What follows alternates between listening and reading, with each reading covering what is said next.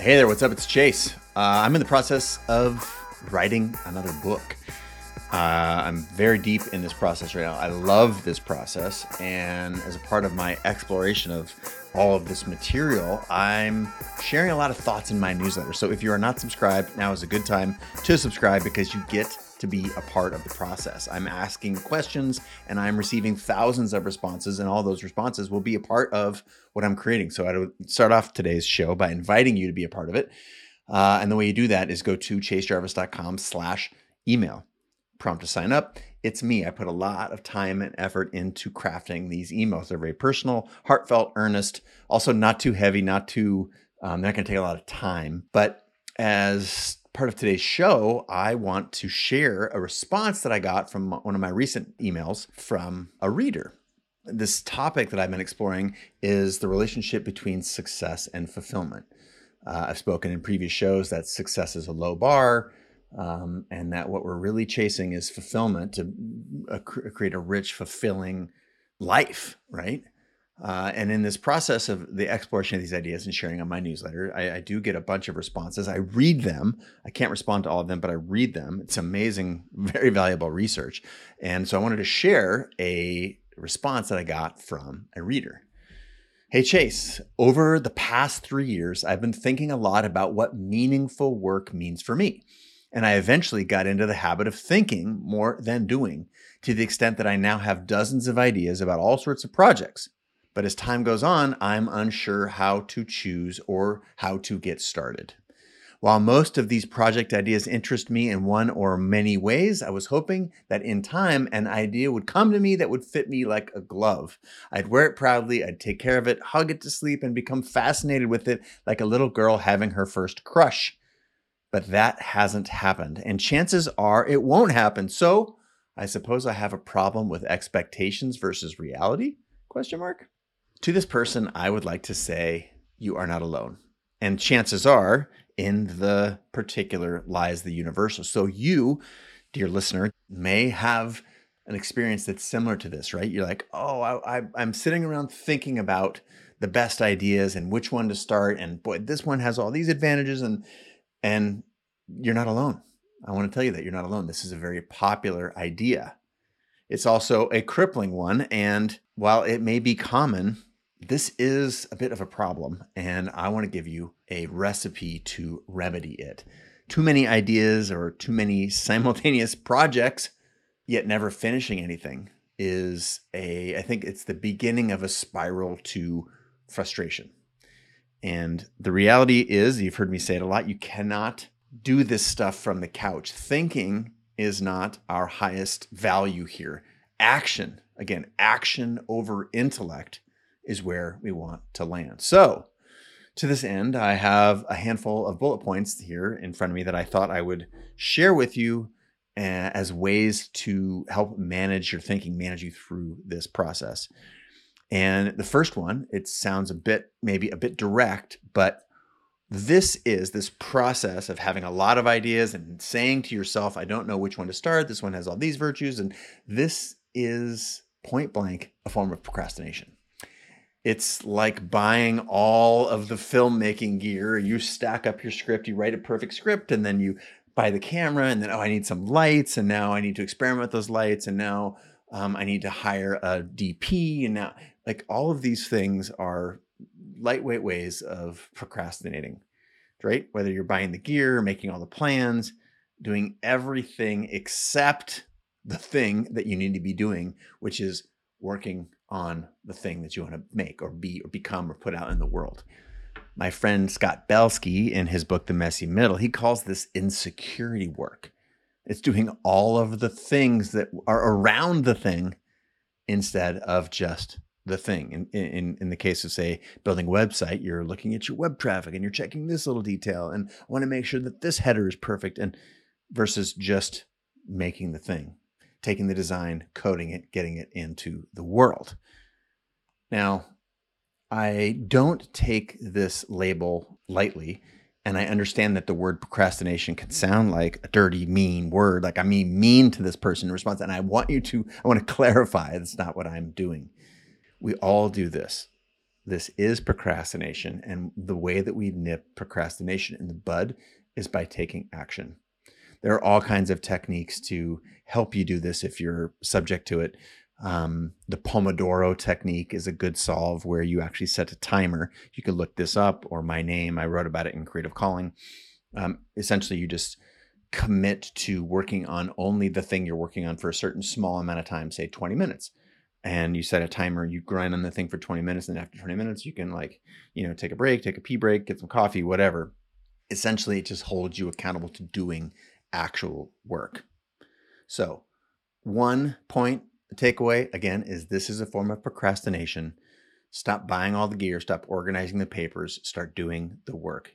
Hold yourself accountable, do the work in small doses until you can bite off more. And this is a form of creating momentum. Inertia is your friend.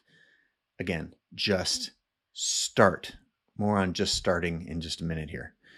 Another bullet point, simplify. If you've got a myriad of ideas, simplify. Stop overthinking it. Pick one of these ideas, go into it, and you will quickly find out how much it resonates with you. Try and finish an idea. And if you are passionate about it, finishing it sounds scary or like you might be putting an end to something. And that's actually sort of a good thing. And then you can keep pouring stuff out onto the page. And if finishing it sounds good, like, oh, I just want to close this chapter, that's also good because then you've actually finished something. Maybe you can make this project last an hour, maybe a day, maybe a week. Envision something, start it, get through the middle, finish it as fast as possible. That will do a couple things. One, you will have finished something, which is a huge win.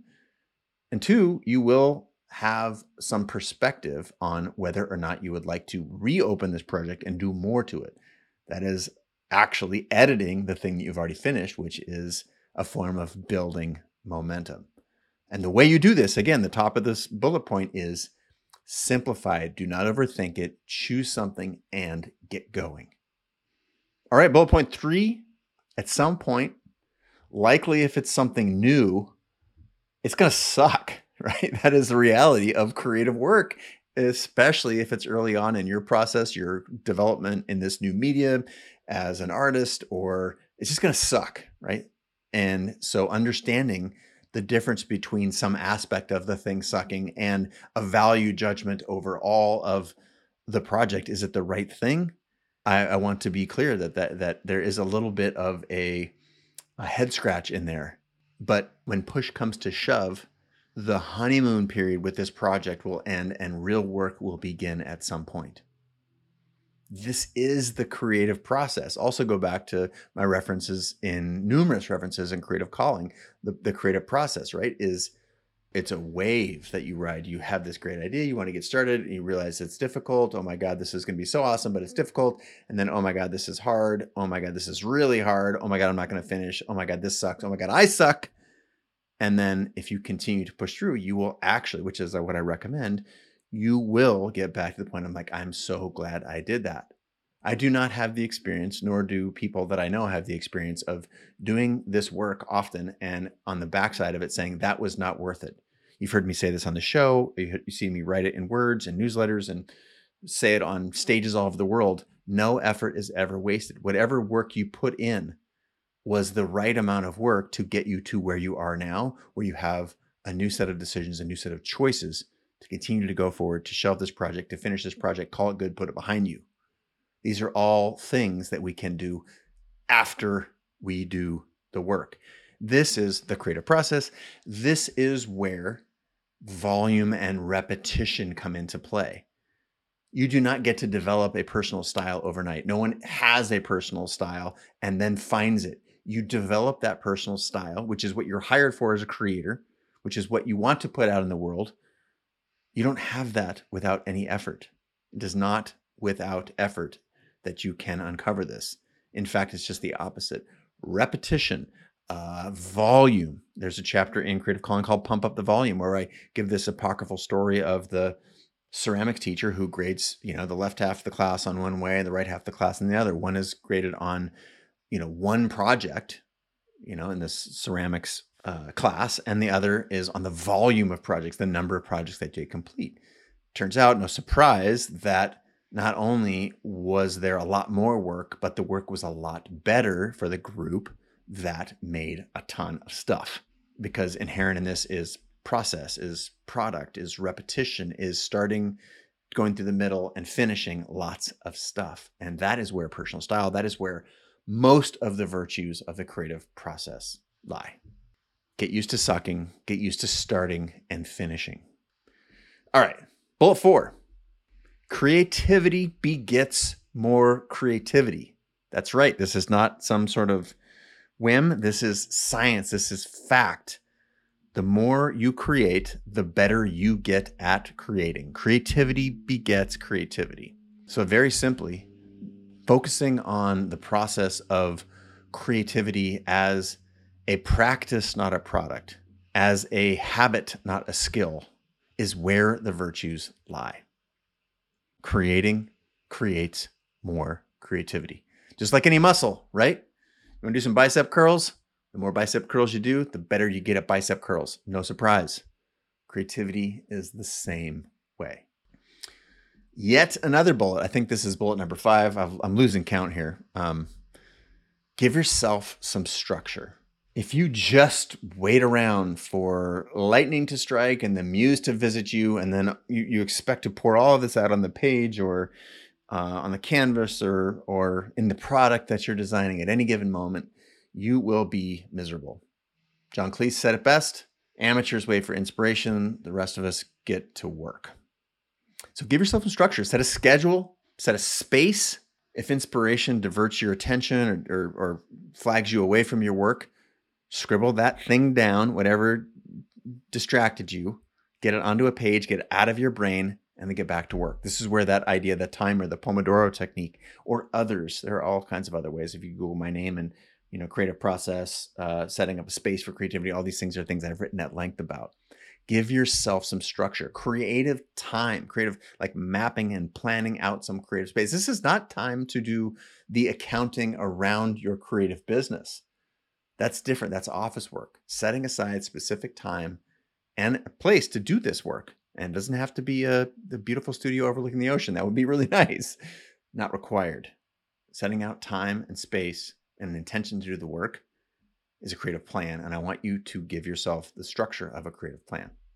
Take my word for it. This is science. Again, this is not just me whining here in a podcast studio. All right. That's enough bullets. I'll finish with one more. And the finishing bullet point, no surprise here, is finish something. Now, if we scatter our energy and we never finish anything, this is not much more than some self-protective way to manage our ego, to avoid failure, to maybe avoid success. Doesn't matter what we call it. The reality is it's not good for building up momentum, inertia, volume, the practice, the process that all this stuff is. This is the biggest secret, right? It does not matter what you do. What matters is that you start and that you apply effort over time towards the things in life that you want to be or become. Go back to the writer inner of things. Remember, these project ideas interest me in lots of ways. I'm hoping that something just fits me like a glove. The way that you decide if it fits you like a glove is that you try it on. You do the work. You put your hand in the glove, you stretch it around, and you see if it fits. That is not a passive process. That is an active process. So it doesn't matter what you do. What matters is that you start and that you apply effort over time, because all you're really deciding what to do is to give this a run, to give it a try. You're deciding to try and then to do the work after you start, regardless of how it, quote, feels.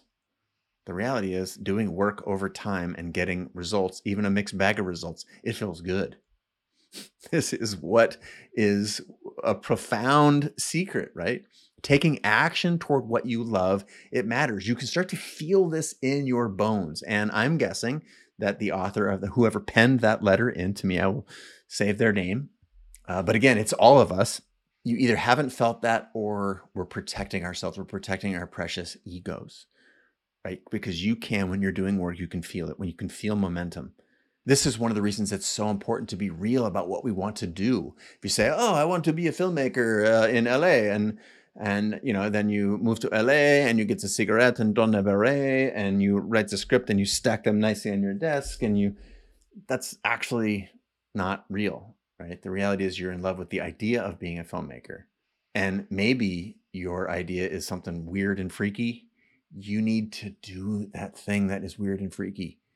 This is where coming to terms with the things that interest you it's incredibly valuable. The most interesting projects that I've ever done, they did not start off as this is going to be a massive commercial success, or this is going to be something I'm known for. Stefan Sagmeister became initially more known for being the designer who took a year off every 7 years and fired all his clients. Obviously, he's a creative master and became more and more in demand. But ironically, he became known as the guy who took time off, only to have that be a huge vehicle that helped fuel not just his creative passions, but his awareness in the marketplace.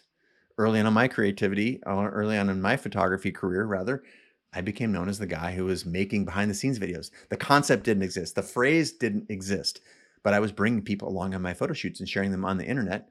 Early vlogs, none of that was a thing either, but that was one of the ways that I stood out. I did not know this at the time, right? But what I was doing is deciding to try, not really thinking about how it felt other than over time, does it feel good to be doing something instead of nothing?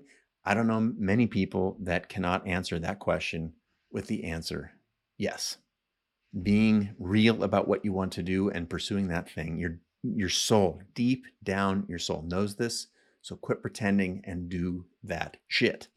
The key, again, is to do what you can with what you have right now. Do it now, as in push pause on this thing, or at least listen to the next 60 seconds and then hang up and get to work. Doing the work now is important, because it will never feel like the right time. You will never be ready. Avoid preparing too much. In fact, I'm gonna say it. This is not hyperbole. I want you to start before you're ready. Just start. Start with fear. Start with uncertainty. Start with all of those awkward, imprecise feelings that you're feeling right now at the beginning of any project. Start. This is one of the biggest secrets to the most creative, happy, and successful people that I have ever met on the planet, that I've ever interviewed, researched, that I have ever experienced personally. Just fucking start. Until next time, I bid you adieu. All right. Hey, before you go, thanks so much for listening. And if you got value from this show, chances are your community will too, right? In the particular lies the universal. Please share this link to the show with a friend, or mention the show or Chase Jarvis, Creative Live, any of that stuff on social. That is a huge benefit for us, hopefully in exchange for providing value to you. I want you to know that I really appreciate your time, the attention, anything that you give to the show, and the questions that you ask our guests, either on social media or through my text community. All of that is pure gold. I want to take a second to say thank you. This community, like any community, is a testament to that old phrase, a rising tide floats all boats. And by elevating one another, by sharing and resharing this show, the tidbits that you learn and the experiences you take away, all of that has a collective, massive positive impact on the world. So just a quick thank you. I appreciate all the effort you put into sharing the show. All right, that's a wrap. Let's put today's episode into practice and get back to growing together.